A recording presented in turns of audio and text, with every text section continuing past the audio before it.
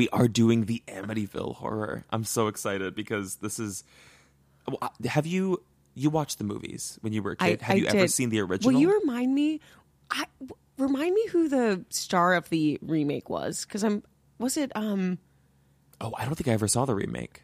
Wasn't it like Ryan Reynolds or something? No, that's not possible. No. That kind of sounds like... Wait a second. Hold on. Why am I thinking... What's his name? Ryan Gosling. That's what I was imagining. But like that's also not right. I swear to God, I think it was Ryan Reynolds. Hold on. This was 2005, so this is possible. Okay. Let's see. It was Ryan Reynolds. Look at that. Okay. So I remember seeing this and being really freaked, but I don't think it was a great remake from what I remember. Like, I think it was very... First of all, I didn't really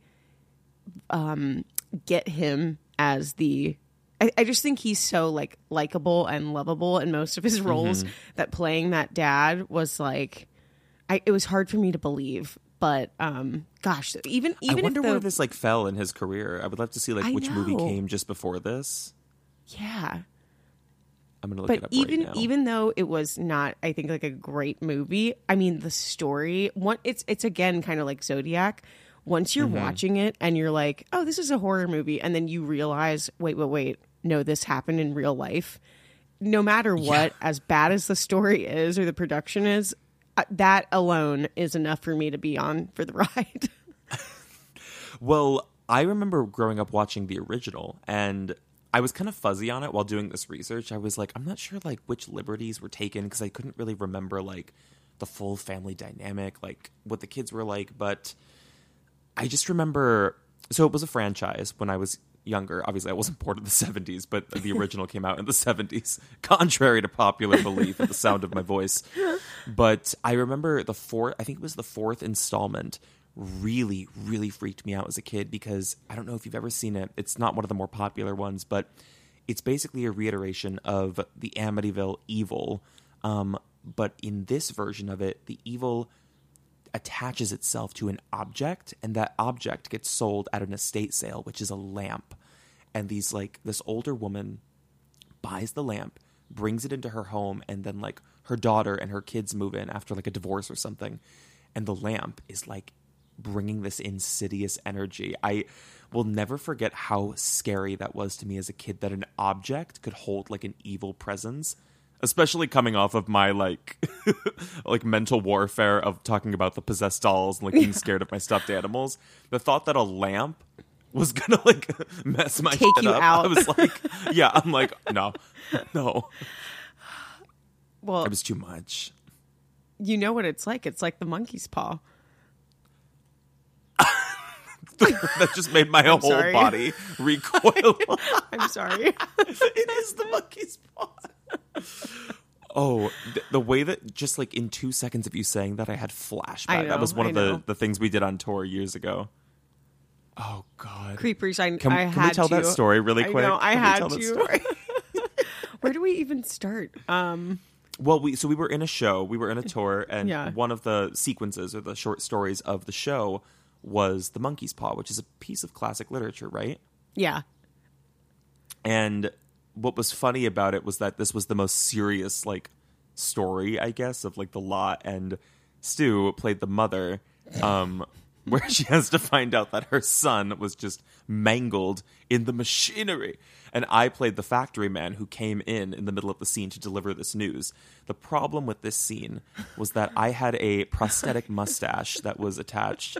And if anyone knows anything about me, I sweat horribly, especially during a 2-hour show. So this mustache was a Russian roulette every day, whether or not this was going to stay on through the scene. I can't even, like, I'm already full giggle mode right now. Wait, but you have to tell, you tell the rest of it, like, for when, because I enter through the scene, this big dramatic entrance through, like, these French doors upstage. And I never knew me. I never knew if the mustache was going to be half off of your face or hanging on by a thread or fully on. It was a Russian roulette. So there was one performance where I opened it and it was literally halfway off of your damn face, and I broke. I mean, I fully broke, but I had the I I had the ability to I know I had the ability to make my laugh almost seem like an insane cry of like terror because you had just told me my son died. I have never, I mean, I just remember us rushing backstage to cry, laugh, like after the show was over because I where were we? We're in like, I remember the theater where it was actually. I actually don't at all. That's a complete It was blur. like not Oklahoma, but it was one of those like, it was a Midwest state. Oh my God. I just remember. In my mind, they all were Midwest states. Yes. Every single one. Oh my gosh, it was just so funny. And then we had so many instances like that. We'll get back on track, but we had so many instances like that with that show. We had so many like little prosthetic pieces or glue-on pieces, and we were running around so much that the guys, like one of our friends had to wear a fake nose, and it would just fall off. Like it fell off one performance because we were just, it was too much sweating, too much running around, too many people playing too many parts. I had a wig that flew off during Sleepy Hollow as Brom. My wig flew off, and that would have been a fabulous moment for, like, I don't know, a little relief for the audience that could have laughed. Silent. Completely silent. And I just picked the wig up and put it back on stage. But I distinctly remember those doors. Okay, this is my POV. Those doors open, and I'm facing the audience. I can't like hide or cheat or do anything because I'm just direct, like head on center stage. And I look to you, and you're on my right, facing upstage. And the second those doors open, your hand just goes to your mouth because you are about to collapse. You're about to disintegrate in front of me. Because you know what had happened? Because at that point, it had happened enough times that the bit had been building and building and building. And that was the final straw for me, was that it opened and we had been talking every performance about like, what if it really was just totally off your face? And it was. Okay, was it partially on my face? Because the way I remembered it was the doors opened. It was. Okay, I think the doors opened and then the corner of it just dropped. So the mustache goes vertical to my mouth. It was as if it was rigged. It honestly was as if someone was holding it up with a string at the end and then they opened the doors and just let it drop. And the thing is, the lines that like follow this are the most gratuitous, like horrible. It's like, your son was killed. And you're like, Herbert. And what a terrible acting partner I was to you, because I knew you had a whole like monologue you had to launch into about how my son had died, and I was like, I'm losing it. I'm losing the thread. No, there was no way I was going to come back. It was not you. I promise you, because like you said, the bit was already built in. So if that mustache was going to go, I was going to go, and then Tommy joins in. Tommy starts laughing, and I'm like, this can't happen. I'm like, this is... We're literally talking about a dead child on stage, and all three of us are sobbing with laughter. You also... real quick, I promise I'm going to get us back on track. I just have to tell the story so quick, because I'd be so upset if I didn't take the opportunity.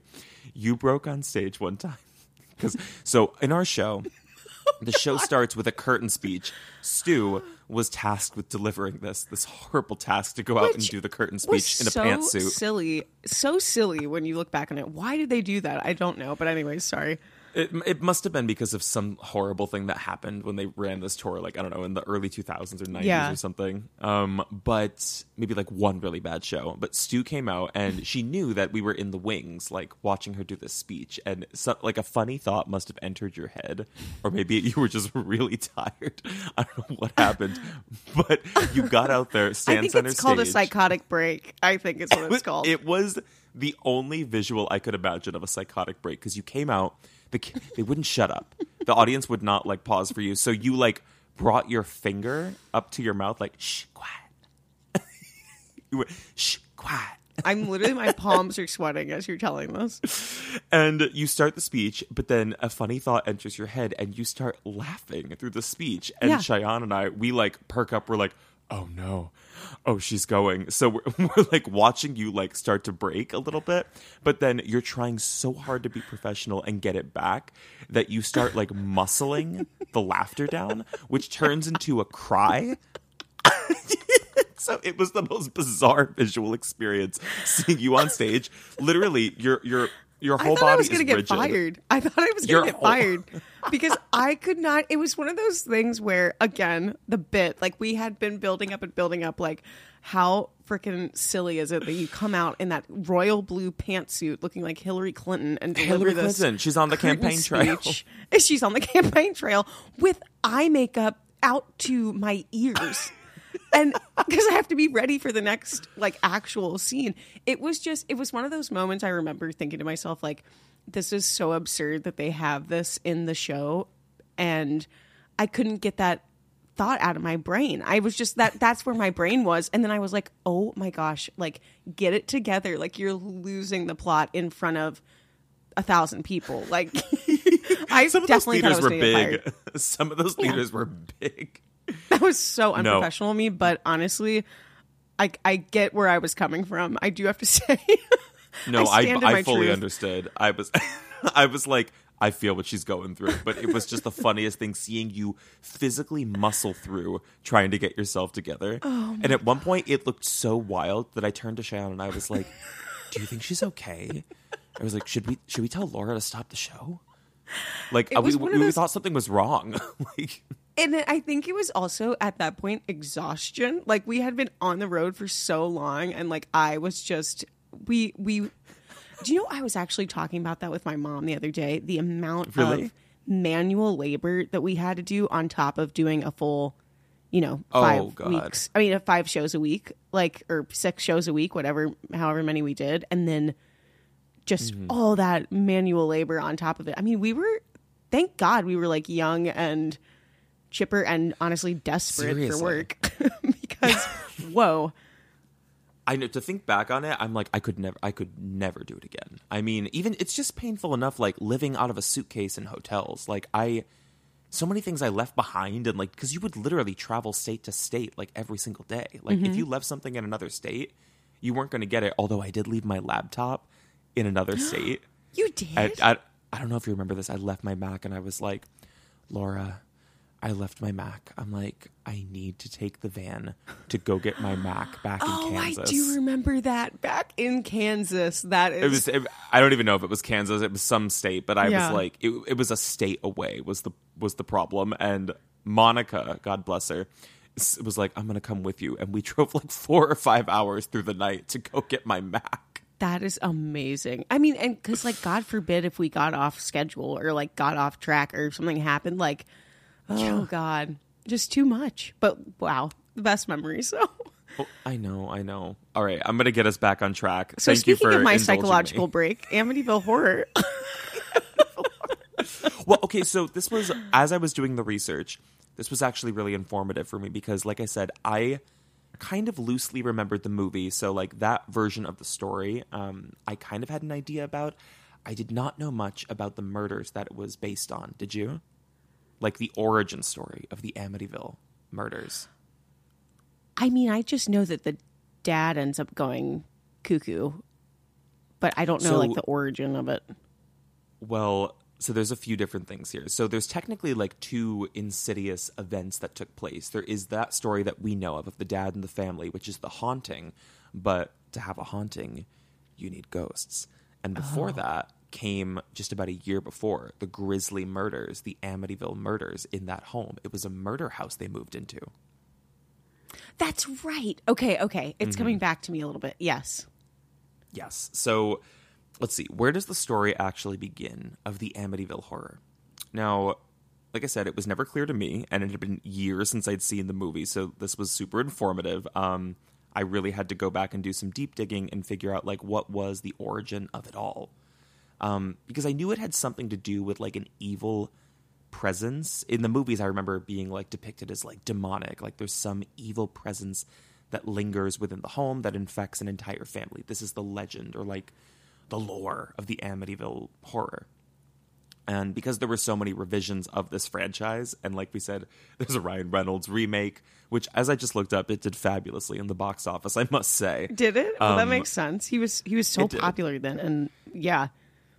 Well, it was a cheap movie. It was like, it said, I think like 19 million to make it, and it made like over 100 million. That's horror movies like really turn it out, because nobody ever spends big bucks on horror movies, like budget wise, but they always have a huge box office draw. It's true. It's true. When we saw it made like $800 million. How dare you bring that up right now? I know you're in a fragile state. My voice is literally trembling as we. Oh Lord! That was the first horror movie I ever saw with you, if you remember. I remember. I remember because Creepers. We went and we saw it. We were so freaked out, and then the very next day, walking down wherever we were at that point on tour, walking downtown and seeing a red balloon float out. That you cannot make that up. That was so crazy. It was like staged. I almost thought someone in the cast was like Laura was like playing a prank on us or something, because what were the odds? What were the odds? Oh God, so a weird. Solo red balloon in the middle of the street. I have that on video too, and it turns to you and you go, "My heart is pounding." Oh God. Okay, I'm jumping back in. So our story begins. This is the original inception of what went down at Amityville. November 13th, 1971. It was supposed to be this very normal day in the neighborhood of Amityville. I was never sure about is Amityville like a town? Is it a street? It is a neighborhood. It's set in Long Island, New York. There is 23-year-old Ronald DeFeo Jr., who was also known among his friends as Butch. He reports into work at this Brooklyn car dealership, which his father actually also worked at. Now, from the jump, like the start of this day, it's kind of odd because his coworkers, they're like, they know his dad works there, obviously, and they're like, "Where's your dad? Like, where's Ronald Sr.?" Because Ronald Jr. actually lived with his parents and his 4 younger siblings. So if his dad worked at the dealership, it was kind of strange that, one, he didn't show up without, like, no show, no call, or no call, no show is the actual phrase. But also, two, that, like, Ronald Jr. didn't seem to have an answer. He was just like, "Oh, yeah, that is odd that my dad's not here." And they're like, don't you live with him? Like, were you not aware that he didn't get up this morning? Yeah, it was strange. But they kind of just, like, brush it off. And they claim that he actually kept saying, he's like, "Oh, he's probably going to show up any minute now." And then even reports of him attempting to call home, but not getting an answer. His father would never show.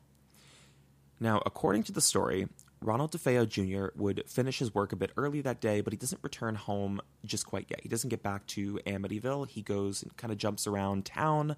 He visits a few friends. And then that evening, he ends up going back home, again, to his story, saying that he hadn't heard from his family all day.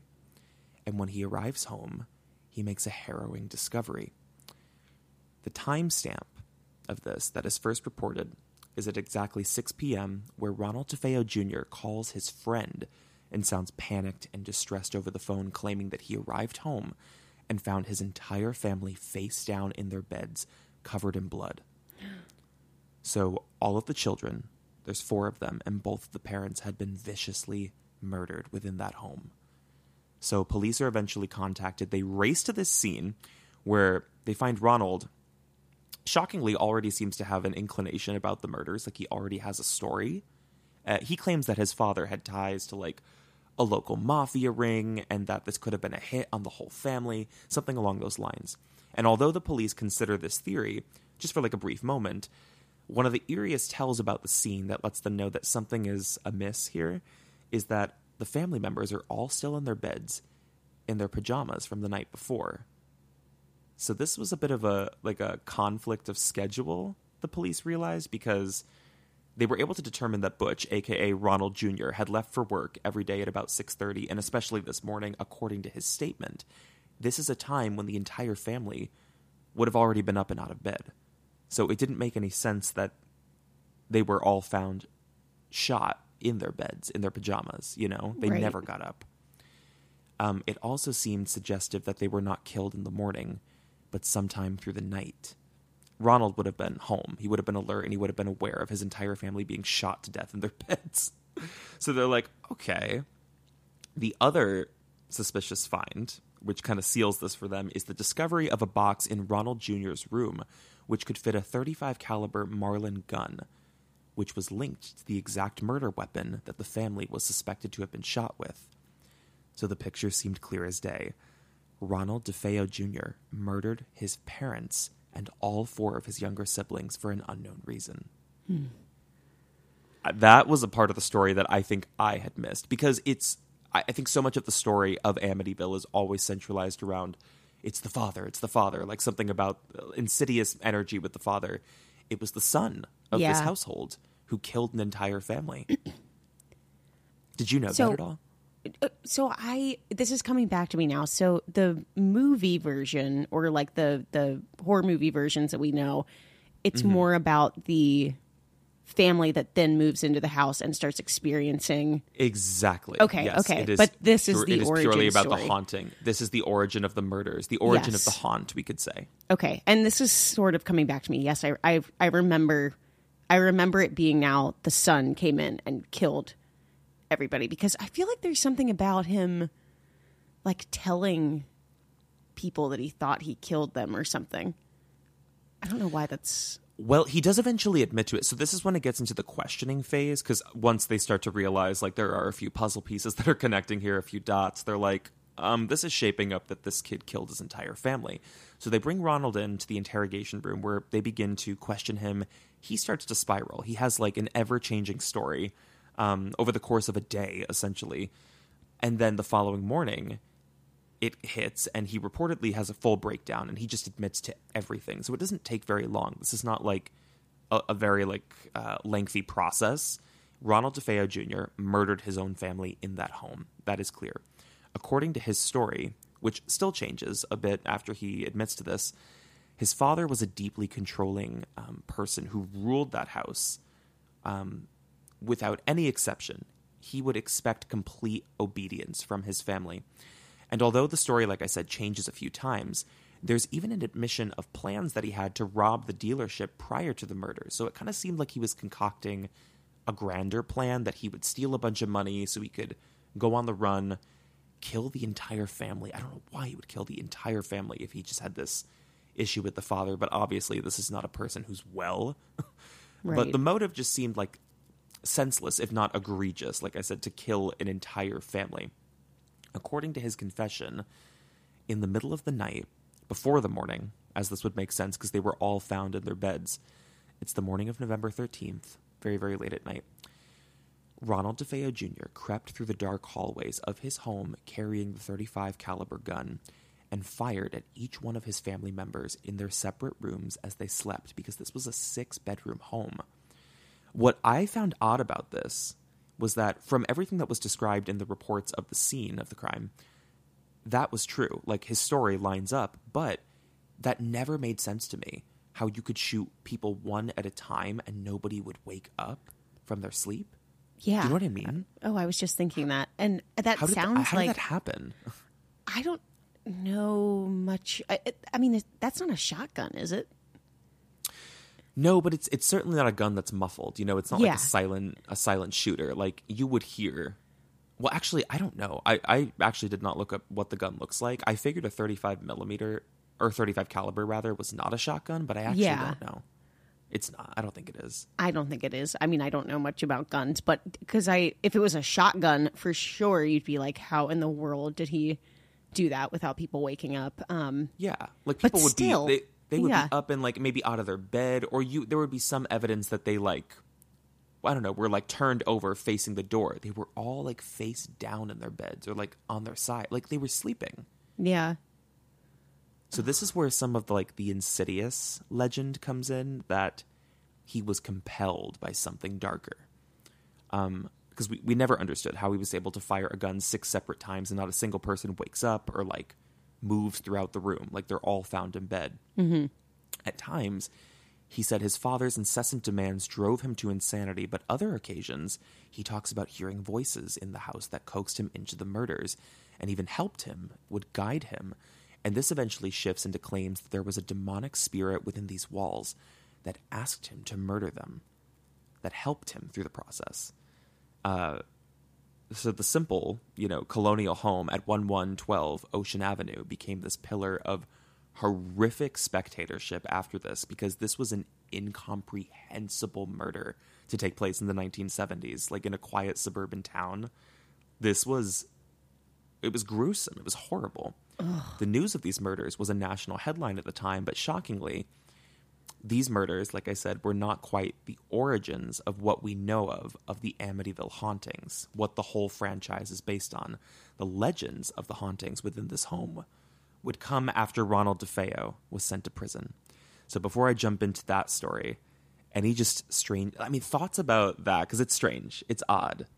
I find the murder circumstances to be strange, but I also find this early touch point of reference to the demonic within the home to be strange. Yes, the demonic and the fact that they were all asleep is what I think is really, I think that's the part that like twists your gut a little bit, is that people were kind of like, obviously they were all helpless. They didn't have a chance to react, and it does feel like there's almost this like sleepwalker-y element that he just like walked in and was like boom, boom, like boom, a trance, like boom. something yes, like a trance. Him. Yeah, like he was in a trance, sort of. Oh God, and to be, it's chilly. How old was he again when he did this? He was 23. Like to be that young and to do that, scary. It's very scary. I'm curious because while looking up, this was the 70s, so maybe these evaluations were not as common, but I never found anything about like whether he had a psych eval or whether he was diagnosed with any kind of schizophrenia, specifically from him saying, I heard voices. I don't think I ever saw that anywhere in the reporting. So maybe it was just omitted for the sake of like, I don't know, journalists trying to tell an insidious story. Yeah. And, create like an air of supernatural. But so following that, we have the trials of Ronald DeFeo Jr. for the murder of 6 family members in that home. So the home sits dormant and dilapidated as like a dark omen within the city. Like nobody wants to touch it. Nobody wants to get near it. That place is dark. So it's put on for sale. But being the subject of a national murder case, you can imagine that nobody wants to buy it. It's actually wild to think this. And I wrote this down because I wanted to ask you about it if you know anything about this. But a lot of homes do not have to disclose if there was a homicide in the home when it's put up for sale. In California, or maybe LA specifically, there is a law, which I was reading about, where if a homicide took place within a home or an apartment that is for sale, I think even for rent, it has to be disclosed to the potential renter or buyer for a minimum of 5 years following the murder. Wow. You're saying that's just California? I think it may even be Los Angeles specifically, but okay, because LA has wild laws like that where rich people are like, I don't want to live in a murder house. I know. Fair? Yeah, I don't know, because I'm trying to think about too, like if somebody commits suicide in a home, do they have to disclose that? I feel like I've heard that. I don't think they do. Okay, because I think I've heard you don't have to, disclose that. But I guess, homicide is a different story. I can attest to that, actually, from the home that my family lives in now. We found out suicide? We found multiple things. We found out some really insidious things about the home we live in, mostly from other people, like my sister's friends and people who would come over. They're like, you know what happened in that house, right? And we've lived there for like over 10 years. We're like, no. Because we've never had any like bizarre paranormal experiences in there. But there was a fire in the home in the 80s that like burned a little boy who lived there, like severely burned, marred for life. Oh my God. And then the family grandmother died in that home. But people die in homes all the time, like of natural causes. But I think, I'm not 100% certain, but I think the wife took her own life in our home. Oh. We learned this 10 plus years after living there, like playing board games, making Pillsbury Slosson Bakes, like not to make light of any suicide, but I have to give us some levity because we can't be that kind of pod. But that really shook us hard. I'm sure. Oh my gosh. I don't think nobody disclosed that. I don't think. Yeah. I don't think I've ever lived in a house. It makes me curious now because I know that the house where my parents live now, it is an older home, and I know it was built and only ever inhabited by one particular family, and like they lived there for generations, and their names are actually carved into like so many parts of the house. Like, I hope there isn't anything insidious, but it would be very trippy, like later on in my life to learn that things had, like, something had Wait, this is a transpired dark there. question. Do you think anyone's buried on the property? Because that was common back then. Well, you know that my farmhouse in Virginia, my family's farmhouse, there were bodies buried in the back. You have a farmhouse in Virginia? Okay, this is so This sad. is the first time hearing of yeah, this. wait, this is so sad because my dad literally just sold it like a couple of weeks Oh. ago, but he sold it to somebody that is still within our family, which is really nice. But yeah, this was a farmhouse that was built. I think my great grandfather bought it from a family back in like maybe the 40s or 50s, but the house itself was built in the late 1700s.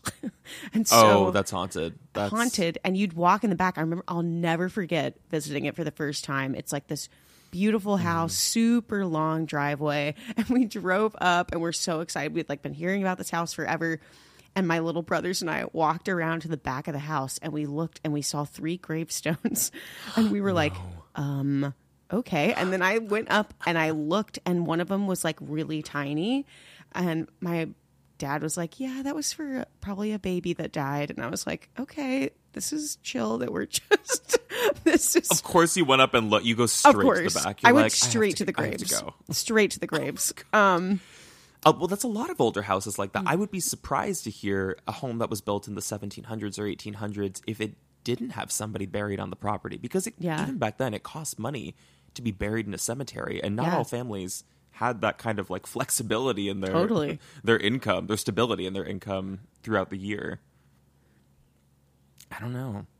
I'm definitely thinking that hopefully nobody is buried at my parents' house because I can't take that. I can't go there.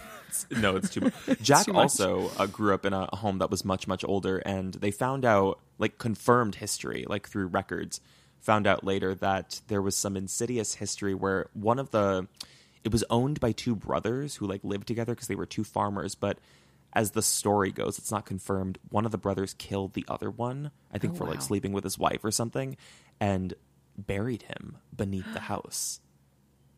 Like, this so was dark. like the body being buried beneath the house was confirmed. Like, somehow they were able to trace back that that's true. Like, the brother is buried on the grounds. Oh my So God. Amityville is a different thing for sure. But still, something grisly went down within these walls. So Yeah. I'm going to get into like the actual lore of the haunting when that Okay. all begins. So following the trial and the sentencing, the home, like I said, sat without interest for a very long time. The price would continue to plummet. Imagine being the real estate agent on this case, on this home. Yeah. So the summer of 1975 rolled around. This is nearly like a full year, I think, following like the closure of the case, like of the trial. So the realtors who were assigned to the property, they knocked the price down to $80,000, which would have been roughly $371,000 today. I looked up, which is not as cheap as I thought.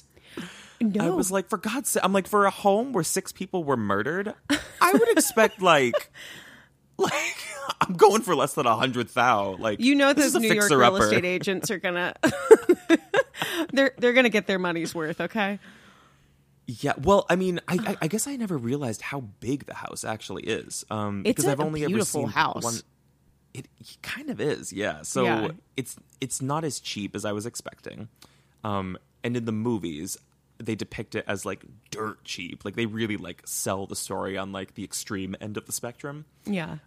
But the house was a 6-bedroom home, 3.5 baths, and it was so big. It was a mansion, really, a colonial mansion. It had a boathouse and a swimming pool. I don't remember any of that. I definitely remember the boathouse because from the movie, there's a very specific scene I remember with the boathouse. Well, that's like the first part of this story, like how this goes. But I don't remember anything about the boathouse. But reading about it, this is when I was like shaking last night. This is one part I can't live alone. I'm so nervous. I can't do it. And people always message me. They're like, "How do you like look up these stories when you're alone?" I'm like, "Because I'm never alone." I was alone. Now you're alone. So who are the characters who jump into this story? We have the newlyweds, George and Kathy Lutz. Those are the characters I remember from the movies.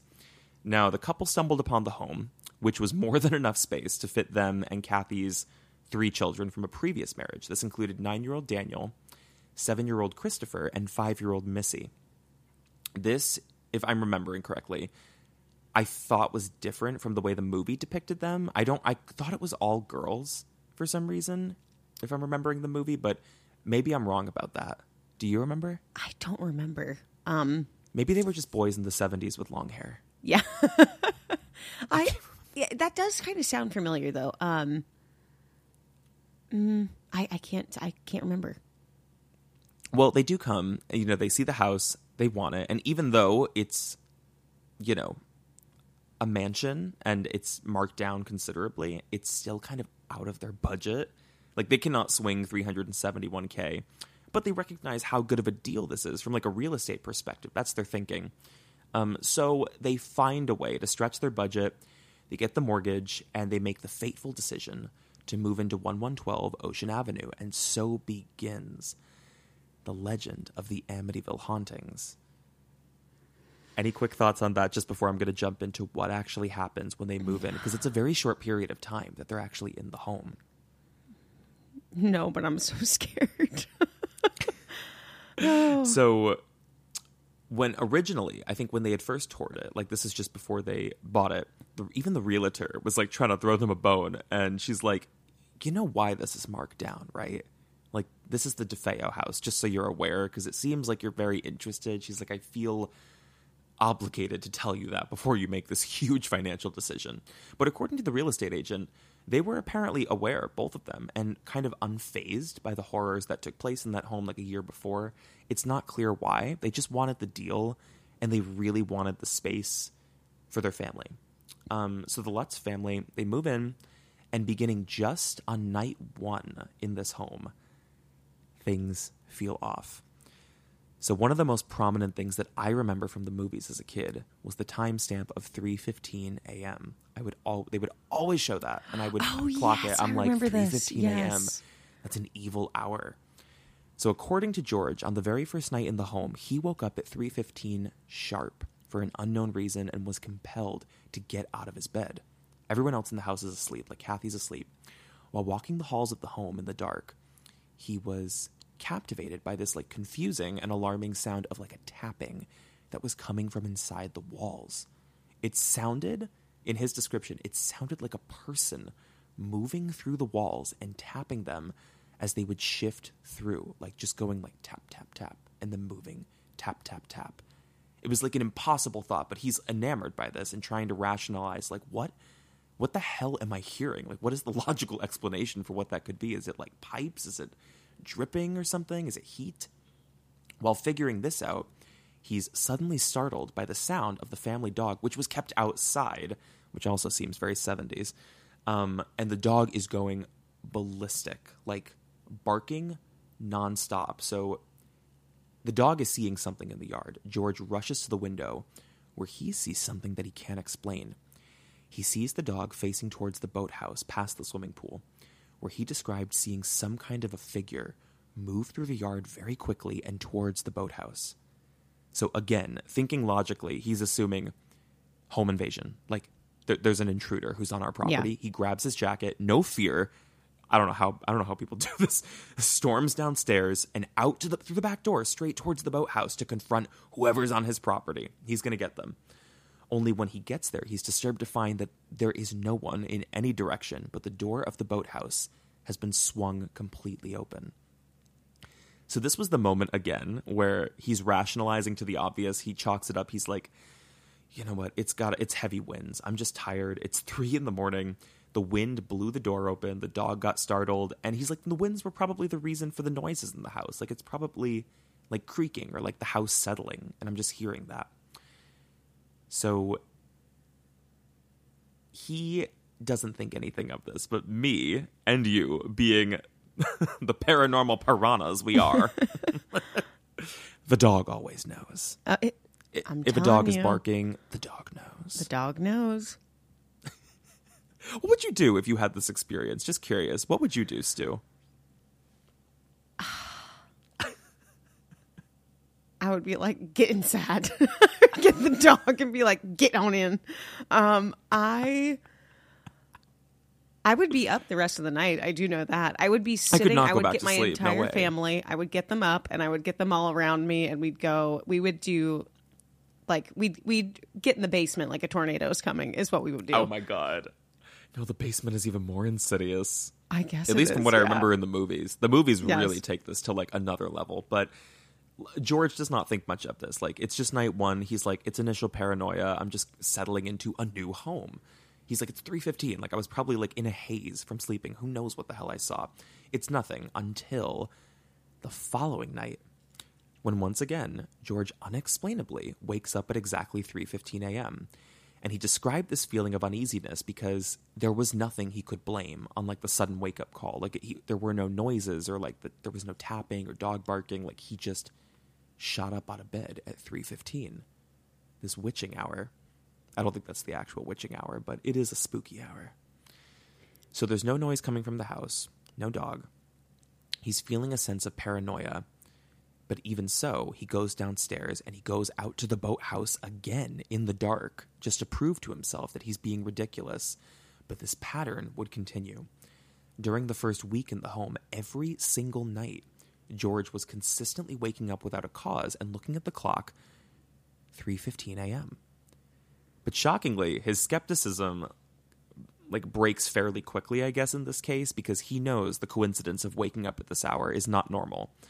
And he even begins to suspect, in his words, what if this had something to do with the murders? Like, he remembered that, some of the things that he had heard about the killings taking place in the middle of the night while the DeFeo family slept. So he kind of deduces from those stories, that 3:15 a.m.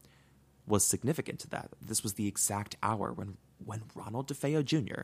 got out of bed, walked through the halls of the home with the gun, and killed his family.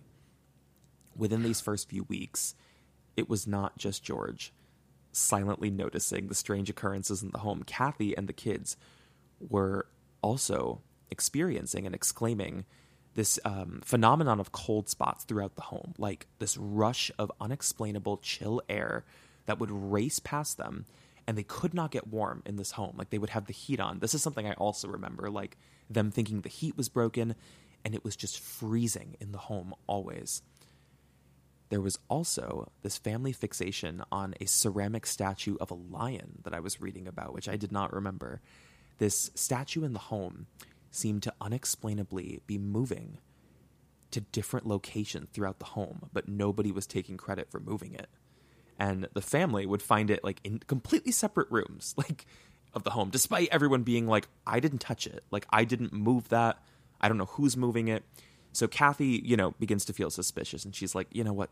It's got to be one of the kids. It's probably Daniel or something playing a prank and just being an ass. Until one night, she's alone with that thing in the living room, sitting on the couch, and she sees it with her own eyes. And her description, the ceramic statue slowly moved across the floor just a few inches right in front of her. She saw that thing move by itself. For me, this would have been the end.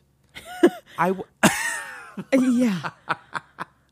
I probably would have gone to my local Super 8, and I think it would have been a wrap for me. It's a wrap. Would you feel differently? Are you trying to conjure? No, I just have so many questions about, I wish I could remember what, and I don't know if this is part of your research, but kind of what their jobs were, or was she just a stay-at-home mom, or what their relationship was like. I feel disappointed in myself. I didn't do a lot of research on their backstory. Yeah. I know that they were not wealthy. So if they did both work, they definitely did not have a ton of money. I can't imagine that George got this mortgage all by himself. I kind of vaguely remember from the movies that he was not a woodsman, a crafty. Wasn't he always chopping wood? Yeah, he was. I feel like, okay, this might not be correct, but there's almost a part of me that remembers that their marriage was they weren't the strongest when this started happening. So I do kind of wonder if, if I'm Kathy and I see this lion moving across, if I stay because there's a kind of a vulnerability there with her where this is something she can fixate on, somewhere to direct the problematic energy that's going on, that they can kind of point to this paranormal experience that's happening, and it's kind of not giving them something to do, but it's it kind of becomes something in a really weird way, like you can start to bond over like these like hauntings and weird experiences you're having. I don't know. No, I think Because that's I kind can't of imagine why you correct. stay. Well, George was also reportedly abusive too, and if it was a scenario where Kathy was not working, she was a stay-at-home mom, and George was the breadwinner, and he's abusive, and they just don't have a lot of money because they've already stretched their budgets to the limit here, like whatever her savings might have been or anything like that. It makes sense, I guess, like because that's what we talked about in the last case. Or I was talking about this with the Enfield poltergeist. Yeah. Everybody always assumes they're like, just get up and leave. It is so rarely that simple that people can abandon their homes. Like, it's so impossibly ridiculous to me. Nobody does that. Nobody can do that. Yeah. And especially if you're in an abusive relationship. Like, Absolutely. you're not going anywhere. Yeah. So she also may have been grappling with like what she was even seeing. I mean, my first instinct if I saw that, I don't even know if I would think it was paranormal. I would think, well, damn, it's really happened. I'm going insane. Exactly. I'm hallucinating. That's Wow, actually it why took this long. I just paused because I lost my train of thought. That's exactly what I was going to say. Was that like I would be wondering if I'm losing the plot a little bit and if I just need to go back to sleep, you know?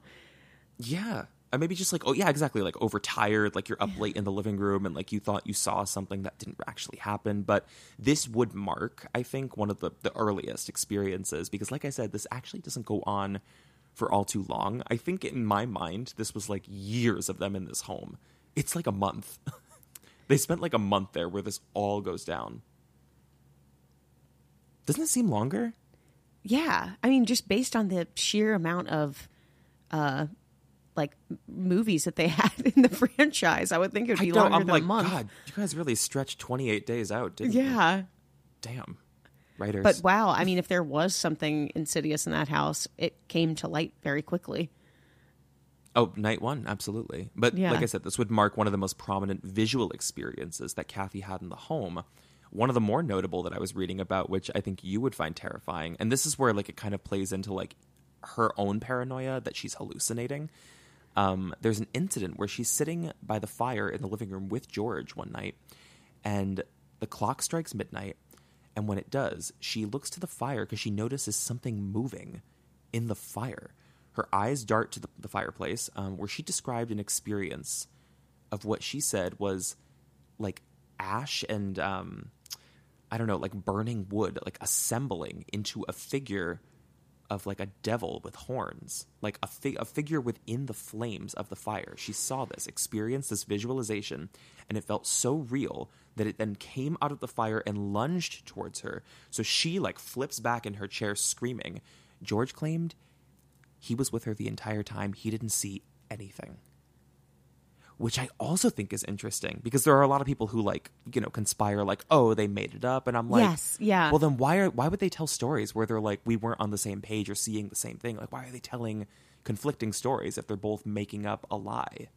You know? Yeah, I mean, part of it could be also that if they're in like an abusive relationship, like it gives him a little bit of power to be like, I'm not seeing that. That's true too. Yeah, like maybe you're just crazy. Yeah, like trying to make her maybe feel they more didn't nuts. even want to believe that if they just spent all this money on this home. Like maybe they Totally. didn't want to believe that something insidious was going down. But let's talk about the children because you know the ghosts always go for the children. Of course, always the vulnerable spirits.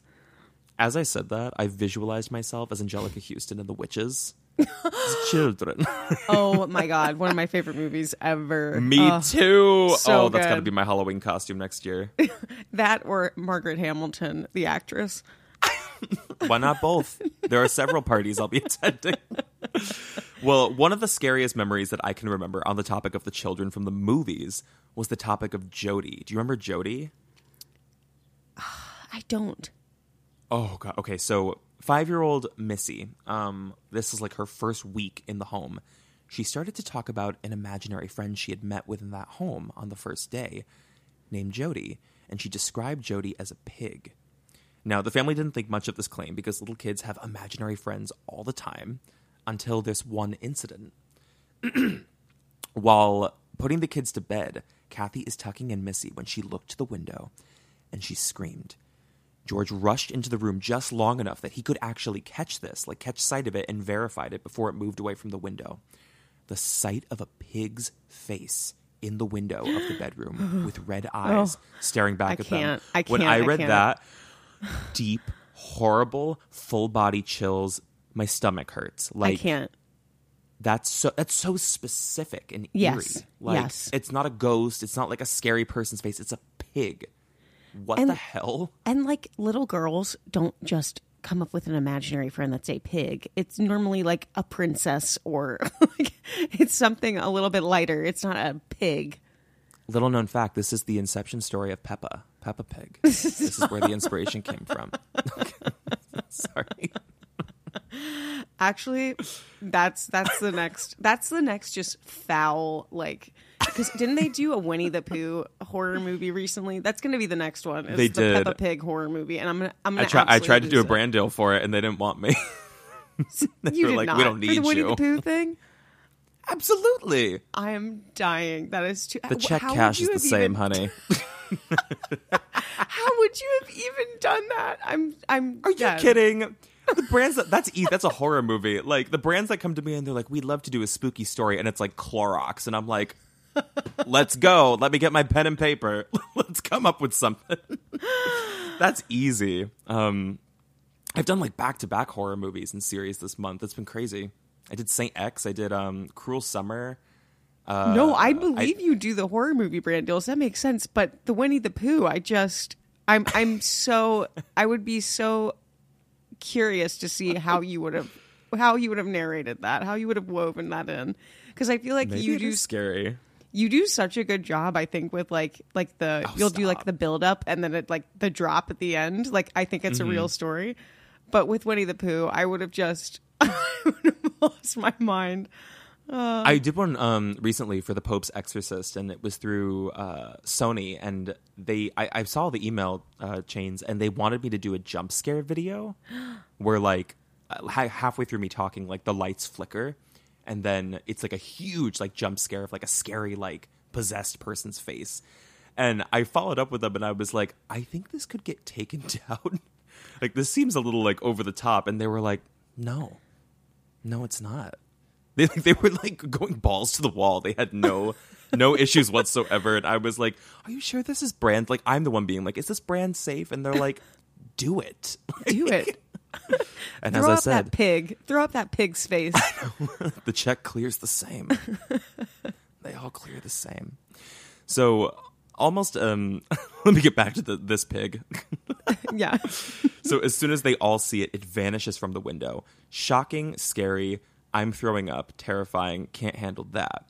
But again, they're stuck. Like, they're all acknowledging at this point, like, they're having experiences in this home. Like, children, Kathy, George, they cannot sell the home.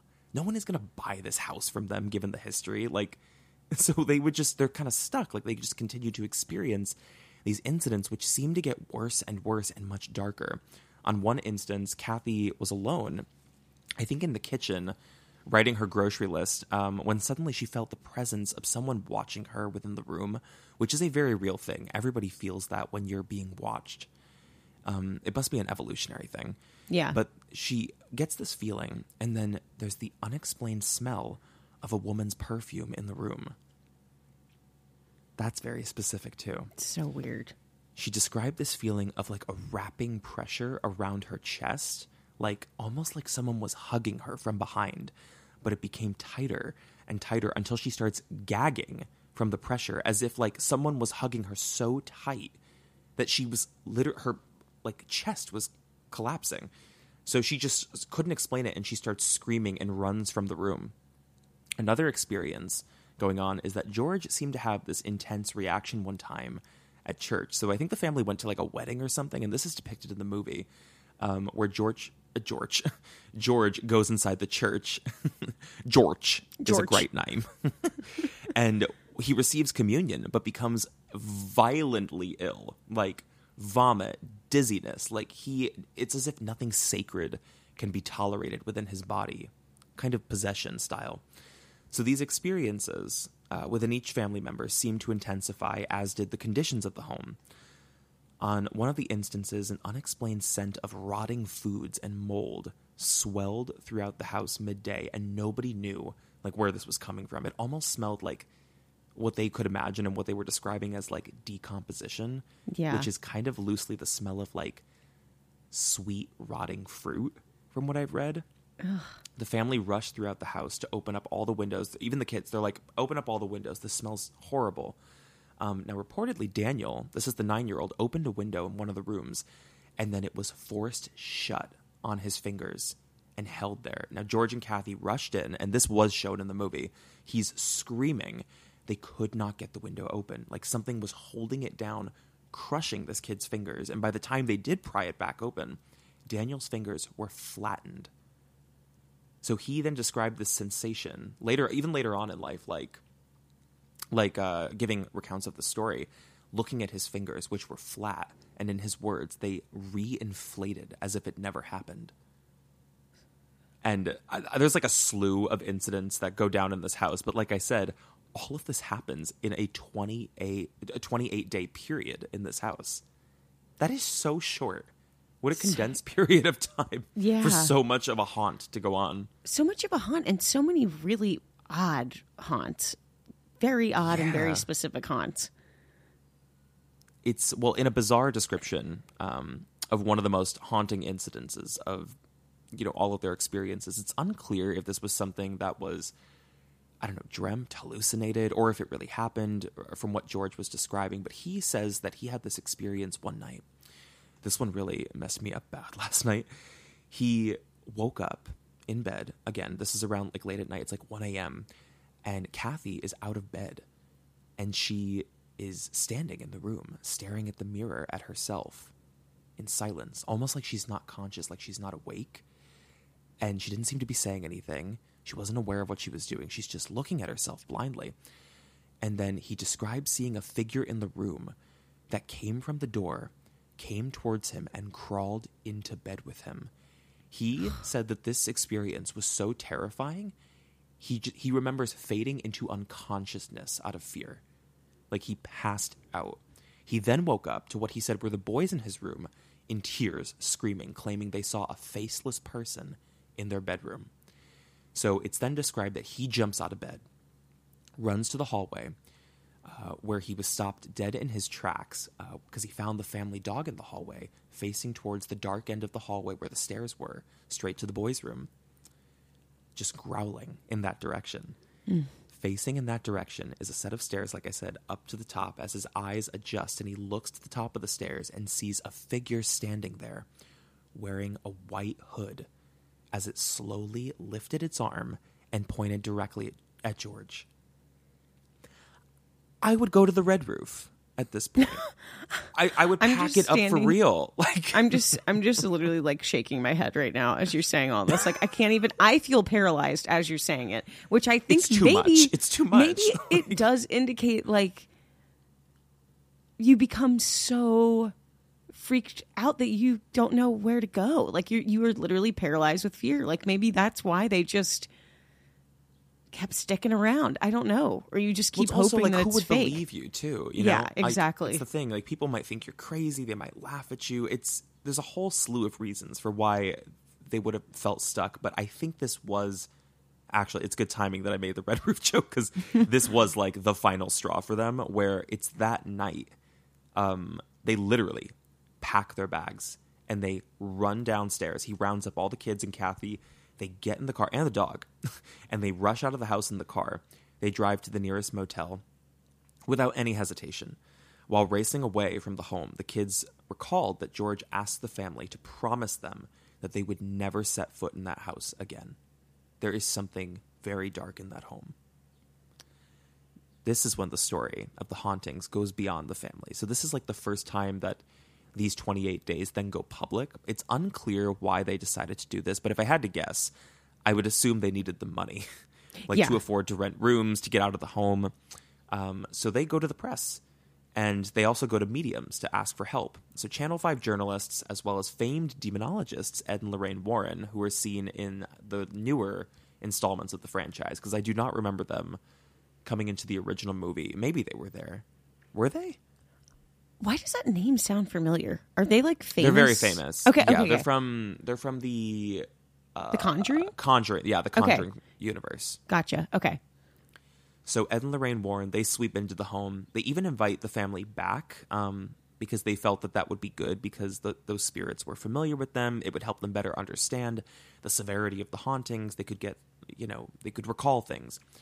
And there were actually several like mediums or psychics who would spend time in the home with this family, along with different teams of like camera crews, like people there to record the activity. These events became so severe that in one instance, one of the invited mediums claimed the presence of a dark energy coming from upstairs and then fell extremely ill to the point that they had to be removed from the home. This was then followed by one of the cameramen, who was not like a psychic or a medium, that was someone who was there for a gig, suffered what was described as a heart arrhythmia and collapsed to the ground. Like, these happened in sequence at the same time. So to me, I'm like, this goes beyond the families if this was a concoction of stories. Yeah. These are third-party people coming into this home and experiencing something insidious. So whether it's placebo or not, clearly the experiences were not singular to this family. Yeah. It's enough to drive like anybody out of there. It seems like the second you come in, whether it's like you said, placebo, or if it's actual spirit, like it gets you so quickly. It's like it's something about feeling. that. Something about the energy at the very least is heavy and dark. Well, it's around this time that I think the news, the news, they they put up their televised special covering the hauntings, because again, this is only like a year after that very public headline of the DeFeo murders, and this would regenerate a lot of public interest in the home. And the Lutzes, they realize like there's a market for like this kind of public interest in the space, so publishers approached the family in consideration of recapping their story of their experiences for a book. This book would be released by 1977 and is what is known as the Amityville Horror. So intimate details of these experiences written within the book made it an instant bestseller. Like, this was a very hot story, and just 2 years following that publication, the entire story is set to be adopted into a feature film. Now, this is where all of like the origin of the discrepancies of the story I think are mostly linked to, because the books and the films, as it was confirmed by the family, the publishers took liberties to really dramatize this and like juice the orange for all they could. So this creates a lot of subplots in the story, things that the movie touched on that weren't really a part of those 28 days, but they wanted to create a true horror movie. Additional suspicion would fall into the family long after they abandoned the home, and several other families actually bought it and occupied it over the years. None of these families ever reported any incidents of paranormal activity, which would cast this like very heavy shadow of doubt on the family, like the Lutzes, like the story that they told. Many believe the entire thing was a scheme developed by George and Kathy in a desperate plea for some quick cash, because they jumped on a home they thought they could get for cheap, maybe like a fixer-upper, like something they could resell, then realizing they had gone beyond their budget and that they were not going to be able to fix up this home, or even if they could, they weren't going to be able to sell it. They were like, we need some fast money. So we're going to create this story with the kids that the house is haunted and then get a book and movie deal. I don't know that anybody thinks like that, because it's a pretty like grand idea to concoct in 28 days that you're going to go public with a haunting of the house you just bought and then hope you're going to get a book and movie deal. That does not happen for most haunted houses. Well, and let me tell you, they're real creative with their hauntings. Like, if I were coming up with a writers. I was going to say, if I were coming up with a whole scheme, I would have some sort of like through line as to what the plot of my, like, who I think this spirit is and what it's trying to do to me. It kind of made it feel more real that they were all these like scattered types of very creative figures. Yeah, hauntings. Like very like, it's more, I would say it's less of like, I don't know, descriptions of the dead family members that they're seeing, and more descriptions of like demonic figures, honestly. Yeah. Like the devil with the horns, the pig. I'm never going to be able to get the image of the pig out of I my can't. mind. I really can't with the pig. It's so disturbing to me. If I ever saw that, I would die. I would die. Do you? Well, okay, fear. let's touch on this. Why do we think that pigs? Because it is a thing. I think for me, it's the imagery of it is like that pigs get taken to a slaughterhouse normally. I think that's why it gives people such an eerie feeling. Where does it come from for you? I think that's exactly it. I mean, maybe this is just like specific to our age because we grew up with so many docs about these. But yeah, I have no positive imagery to associate with a pig. Like I saw Charlotte's Web once, honey. Like, I can't. And even so, isn't that about the pig being? Well, she saves the pig from she dying. saves the pig. Yes. Yeah, because she's a crafty little spider, and she she writes his name in her web. She's like, you can't. That movie.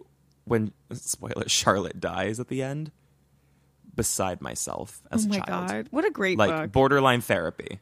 Borderline therapy was needed. I'm not kidding. A similar vein, I had to almost go to therapy for Chicken Run. I don't know if you remember that movie. No, I do know that movie, but I never saw it. Is it sad? Yes, it was the same idea of like chickens getting their heads chopped off, and there was like a very dark scene where like you can see the shadow of one of the chickens getting its head chopped off. Oh my God, and I do remember this. Yes, and I was like, what in the world? Like, how is this? Why are animals getting killed? Why does that need to be part of like?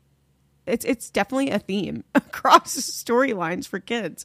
Can we get rid of that? It's extremely traumatic. I think it's it's probably our first realization when we're kids that happens, that slaughtering happens. Because I remember like watching one of those docs. I was older with my sister when she was young. Like she must have been like 9 or 10.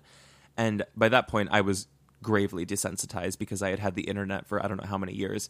But my sister watching that with me, I'll never forget like turning to her like on my left and she was sobbing at like 9. Like she couldn't even fathom that like, I think it was about cows. It was about cattle. She couldn't fathom that was like what was going on. Like that's where like meat was coming from. It's shocking for little kids. So yeah, I guess like that is a brutal like storyline for most kids to deal with. That would make sense. Oh, poor Stu. Oh God. And also it was like claymation, which that just doesn't need to. That's already creepy. I don't need claymation chicken slaughters. I just don't. I don't. Well, they only do claymation movies now for like scary kids movies. Yeah, it's never something like happy-go-lucky. So true. So true. Because it's creepy. Well, if the Peppa Pig horror movie comes out and it's in claymation, I'm suing you. I also think, so my other insidious imagery with a pig head is from The Village, which I think we've talked about before, which you've never seen, right? Yes, have you seen that? Yes. I have not, but I know what you're talking about. Yes. So the creatures, like the 10-foot tall creatures that come to the village like every day, the face is of like a hog head. It's like a decaying hog head.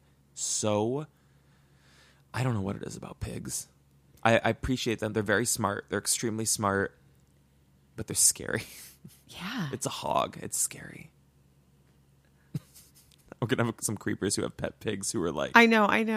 I did. It's a wrap on you kids. It's a wrap. I will say I did have a friend in college who had a pet pig.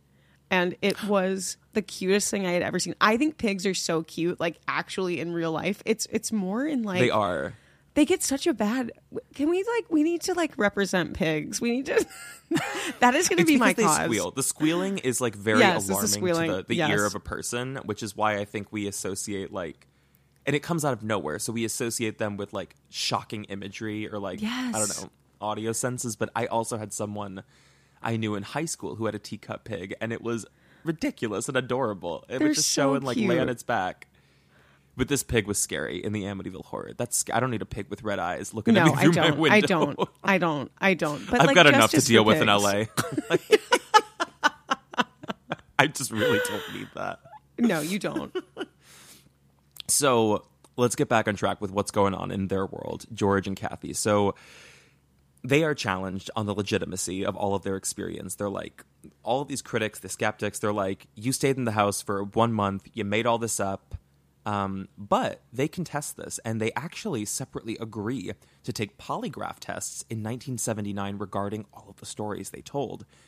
To the shock of their critics, and this changed a lot of opinions, and I think why the franchise lives on, both of them passed with 100% clearance that everything they told was apparently true. That's surprising to me. That's wild.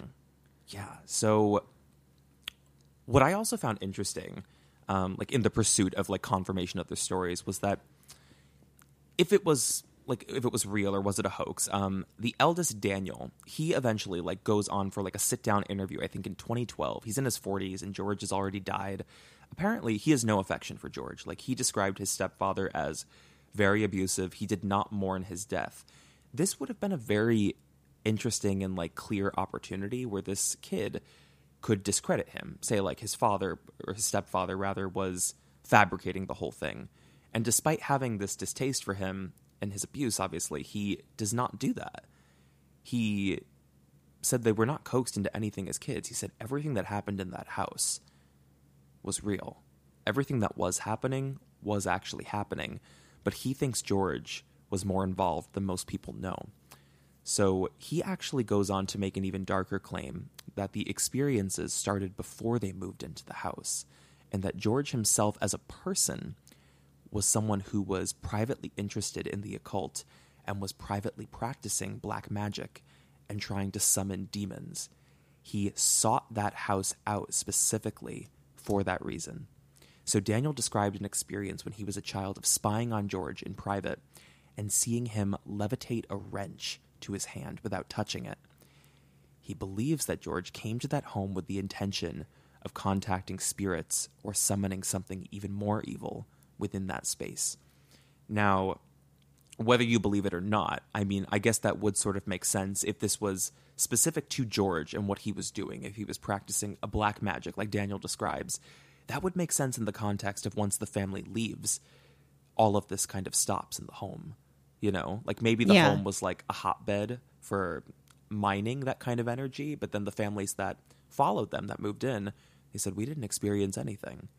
We just don't know how legit any of this story was that's coming from Daniel about the black magic and George being, you know, obsessed with, you know, resurrecting demons or anything like that. And although the home, like I said, is reported without activity to this day, whatever happened in the 70s, it has been corroborated by many people who went to visit it. And those polygraph tests, they stand the test of time. Something dark went on within those walls. And Stu, that is all I have for you. Oh my God, I think it's 10 a.m. on the dot. That is all I have for you on the story of the Amityville Horror. What are your thoughts on that? Oh, well, thank God we did this in the morning, because if we had done this at night, I would be really, that would be really cruel. freaked out. I could never. I know. I'll reserve the paranormal cases for the morning. I really want to know like more about George's backstory, because I feel like it's very bizarre to...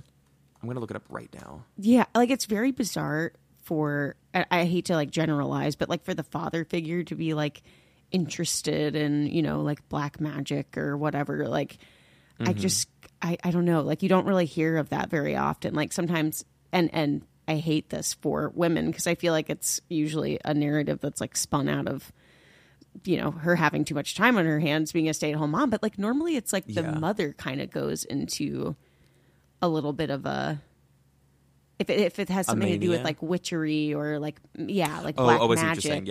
Yeah, I feel like you don't really hear often like the father being the one that's like, you definitely hear of like the dad going crazy or violent, but... You know what this is, Stu? This is inherited trauma from the witch trials. It's going past generations to us. Oh my gosh. It's usually the women that 100%, get into the devil. It's true. Yeah, so like I'm just very curious about like who he was as a person, what his backstory was. It says here that Lutz was a former land surveyor. I don't know what that actually entails, but he was a land surveyor. He always struck me in the movies, maybe this is just how they depicted him, as like a very blue collar guy. Yes, yeah. He didn't live too old. He died when he was 59. And I guess like his career after this did change to like being a writer, because this was not the only book that was ever published on the Amityville Horrors. But I don't know, like a blue collar guy, like land surveyor. These are pretty creative stories, but also you're right. That is strange. Like he doesn't fit the profile I have in my mind of somebody who's getting into devil worship or somebody who's dabbling with black magic. But apparently there are books or something. There was like some tangible piece of evidence, like proof that he was into this, like he was interested in it. And I guess it's possible. Okay, I do it's have actually... to say... Oh, go ahead. I mean, this is not any point of relevance, but I'm looking at old pictures of George, and I'm like, damn, they really did, like, make him pretty damn hot in the movies. He's so substantially hotter in the films. It's ridiculous. I know. We see that all the time in horror movies. It's not good. Not the greatest. That's so interesting that he was a land surveyor, because that would mean that he knows a lot about, like, properties and stuff. So when they went to go buy that house, I mean, I'm sure he wasn't... I don't know. I feel like there's something else there. There's more to that than meets the eye. Well, what are your final thoughts on it? Do you believe that there is some truth to the hauntings of the Amityville Horror, or do you think it was a conspiracy concocted by a family? I mean, it feels like it was a little bit concocted because of the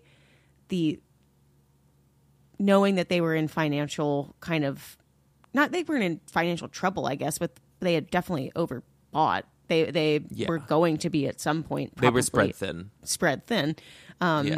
So, and because of just how fast it all kind of happened, it almost feels like they bought the house, realized very quickly that they were going to be in deep, you know what, and they were like, we got to figure out a way to get out of this. And especially because nobody else has had those experiences, it does kind of give me pause. Hoaxy vibes. It gives me hoaxy vibes.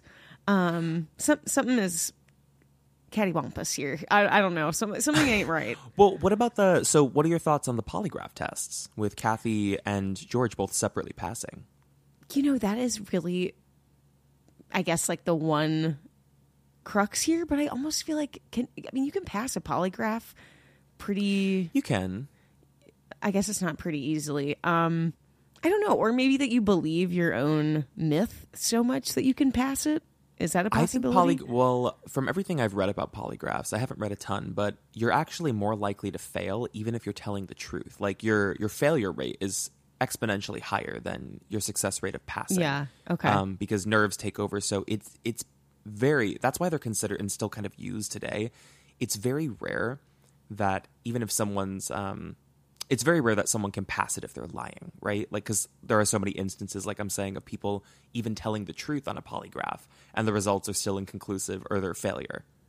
They're that sensitive. So it's shocking to me that they individually could pass the polygraph test when being questioned on all of these experiences, like the demon in the room, the demon in the fireplace, the pig.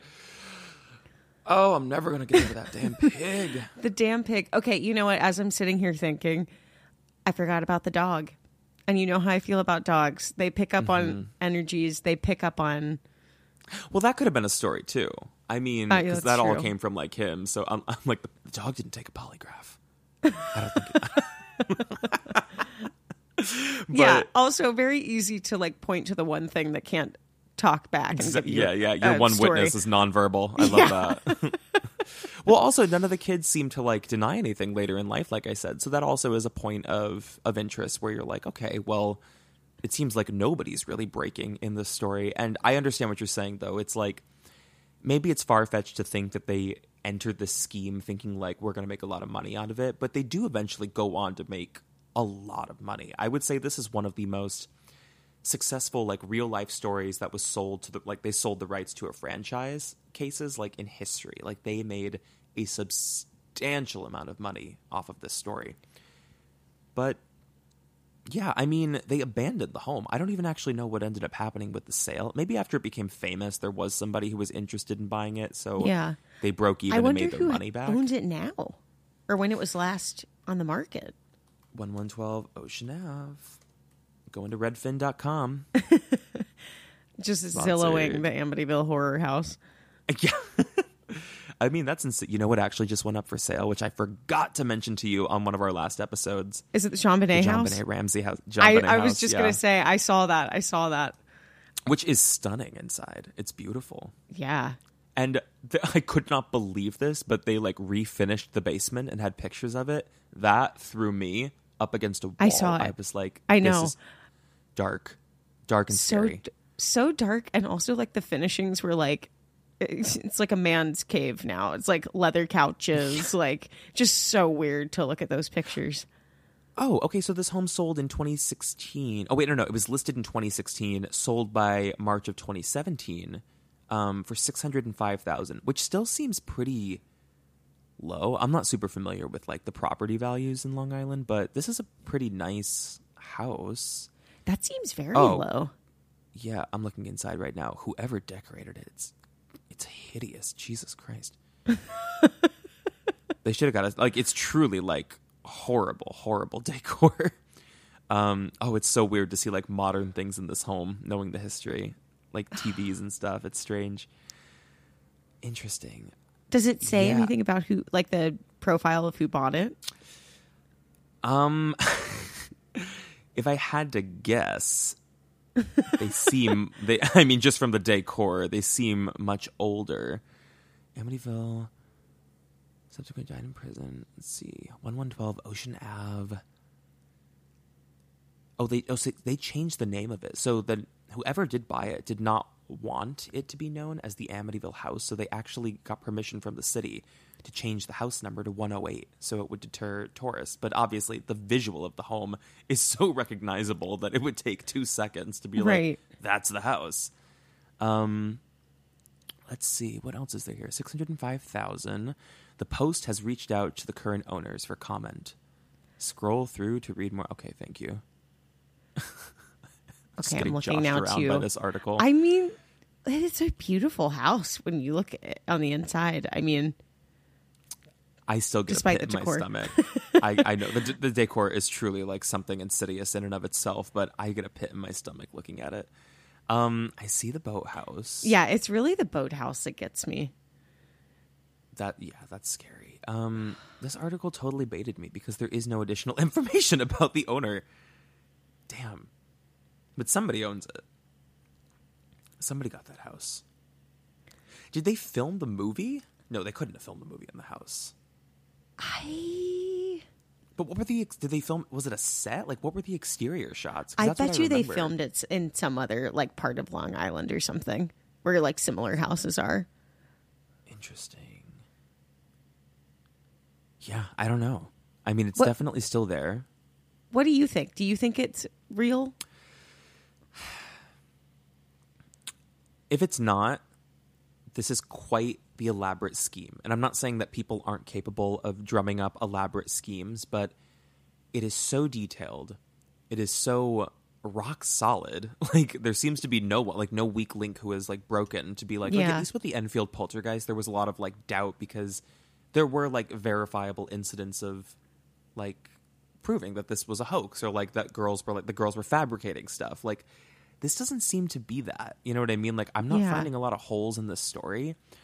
And I've said it before, I'll say it again. The pig head is too specific. I have never, ever, ever read of a ghost story where people always say like, I saw a figure, I saw a woman in like old clothing. Nobody has ever described seeing a pig's head. Yeah. Ever. And that it is like so coming original. from the child. Yeah, well, Kathy was the one who saw it. Well, yeah, you're right. Missy said she had Jody as the friend. Yeah. And that Jody was the pig, which is strange. Nobody has an imaginary friend who's a pig. That's abnormal. Exactly. It's just weird. And then Kathy seeing it and George seeing it. And Kathy recalls that experience too. Missy also saw it even at 5. And she remembers it. So there's 3 touch points of confirmation that make me think something went down in this house. I do think the overall story has been deeply exaggerated purely from the book and the movie franchise, which I don't think had anything to do with George and Kathy, really. I think that they gave over the rights, publishers took creative liberties, and people wanted to sell books, they wanted to sell tickets. Yeah. But I buy it. I wish I still lived in New York because like I would totally like take the train up and just do a day. If you ever visited me, we could go up there and see it. Oh God, that would be so eerie. I can't take that. Don't worry, I'll get us a room with the red roof. I was like, please. Which is arguably just as haunted. Yeah. I'm I'm on Fandom right now, which is one of my favorite websites. It's like a juicier Wikipedia. They have a lot of interesting information and insight on here that I wish I saw. I'm trying to figure out what these. Oh, okay. These are like the records of like how much people paid for the home. Okay, so I guess when the DeFeos bought it, they paid $30,000. That was in 1965, so I guess that makes sense. And then the Lutzes paid $80,000. And then when was the next sale? Oh wow. Okay, so the Lutzes left by 1976. Because they were there between December 18th to January 14th, and then the next people who bought it by March 18th, 1977, so just a year later. So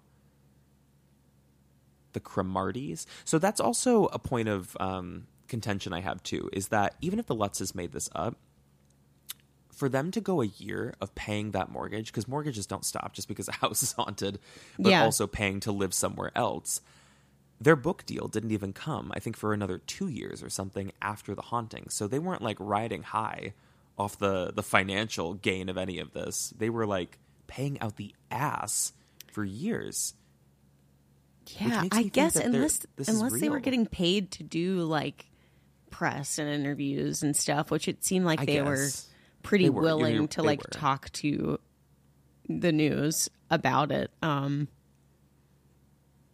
don't know. It is currently owned. So then eventually the people who bought it after had it for 10 years. And then they sold it to the O'Neills in 1987 for $325,000. And they had it for another 10 years. And then Brian Wilson, a single man, bought the home in 1997 and has kept it ever since. So he is responsible for that damn decor. Well, those hideous display. A single man, you can't trust him. I don't think you can trust buying a single man. Buying a 6-bedroom mansion, no. And decorate it to the nines. Good. But yeah, that is it, Stu. That is the Amityville Horror Hauntings. Thank you so much for doing a paranormal episode. This was fun. Oh, I love it. Wait, was this my first paranormal? Was it? Oh, I think it might have been. Yeah. Oh my gosh. Stu, and it was the Amityville Horror case, a highly requested case. I know. I'm really trying to think I've now. been Have waiting. we ever done paranormal? I don't think we have done any paranormal stuff I don't ever. think so. Only Nahanni Valley. Yes, I was going to say that the Nahanni Valley, I guess, was sort of paranormal, but this is like a true like haunt. Like, and within, I think it's something so different when it's like a haunted house. I mean, that's just like classic haunting. We haven't done anything like that, really. No, we totally haven't. And it's from the 70s, which I know is an era that you love. Love. So that made me excited last night, too. Real quick before I close this out, I had like a presentation recently from, who was it? A&E, I think. And they were talking about like upcoming programming because they own a lot of channels. They own like the History Network and they own like Lifetime, Freeform. Actually, I don't know if they own Freeform, but they have a lot. And the History Channel, they have a whole genre within that's all like mystery and like the occult, and they have a new series coming out called, it's a docu-series called The Bermuda Triangle Cursed Waters, where they are sending teams out to the Bermuda Triangle, like camera crews. I cannot think of a worse idea that has ever been drummed up by a TV network. Like a reality show? It's like a docu-series? I think like Ghost Hunter style. Like they're going out in search of like, what are the legends of the Bermuda Triangle? It's like, don't go. Just don't. Hold off. If they called you and said, can you come out and shoot like a day where you explore? Stu, I can't even go to like haunted house. First of all, Parapod Festival was a lot for me to go to the Mentryville houses. That was a lot. You think I'm getting on a boat and going to the Bermuda Triangle? Oh, if they die. do, you better tell me, and I'm dragging your ass, and we're going. We'll be swallowed whole. That's so scary. I mean, I'll certainly promote it. I'm happy to promote. I'm promoting the show right now. But oh my god, I love Ghost Hunters. I love that show. I did too. Oh. Jack was on the last episode, and he like resurrected this memory for me because Zach Bagan, I think is how you pronounce it, was the host of Ghost Hunters. And Jack was like, God, he was so hot. And I was like, was he? And then I looked up old pictures and I was like, wait a second. He kind of was. In like a very like ghost, like he's clearly like, he gives the visual experience of a ghost hunter, like the jet black dyed hair, the black t-shirt. He's got like the little earrings. I'm like, yeah, this guy's a ghost hunter for sure. Definitely Vegas coded. But yeah, he had some arms. He was fit back in the day. Well, I guess that explains why I used to binge watch it on Discovery Channel. Unpacking the truth with Stu. Truly. Oh my gosh. We Well, still Stu, thank you need so to do much. some sort of Yes, we still need to do something. Yeah, like a we ghost do. experience. we have to. I was going to close this out. I was going to thank you because you have indulged me with a full hour of horror and fans, and I could not thank you more. Oh, thank you. I'm in desperate need of a Sunday morning Java, so I am getting coffee immediately after this to calm my nerves. So do I. But Creepers, thank you so much for joining in, and thank you again, Creepers, for all of your patience on my Friday debacle. I promise I won't do it again, but Stu is so lovely and so forgiving and was nice enough to do this on a Sunday morning. On Mother's Day. I know, on Mother's Day. So thank you so much for doing that, Stu. I appreciate it, Creepers. Oh, absolutely. We are going to catch you next week. We'll hear you on another episode, or you'll hear us on another episode. We'll say goodbye. Yes, and happy Mother's Day to all of our creeper moms. Happy Mother's Day, Creeper Moms. We hope you had a great listen. Enjoy your day. It's your day. Bye.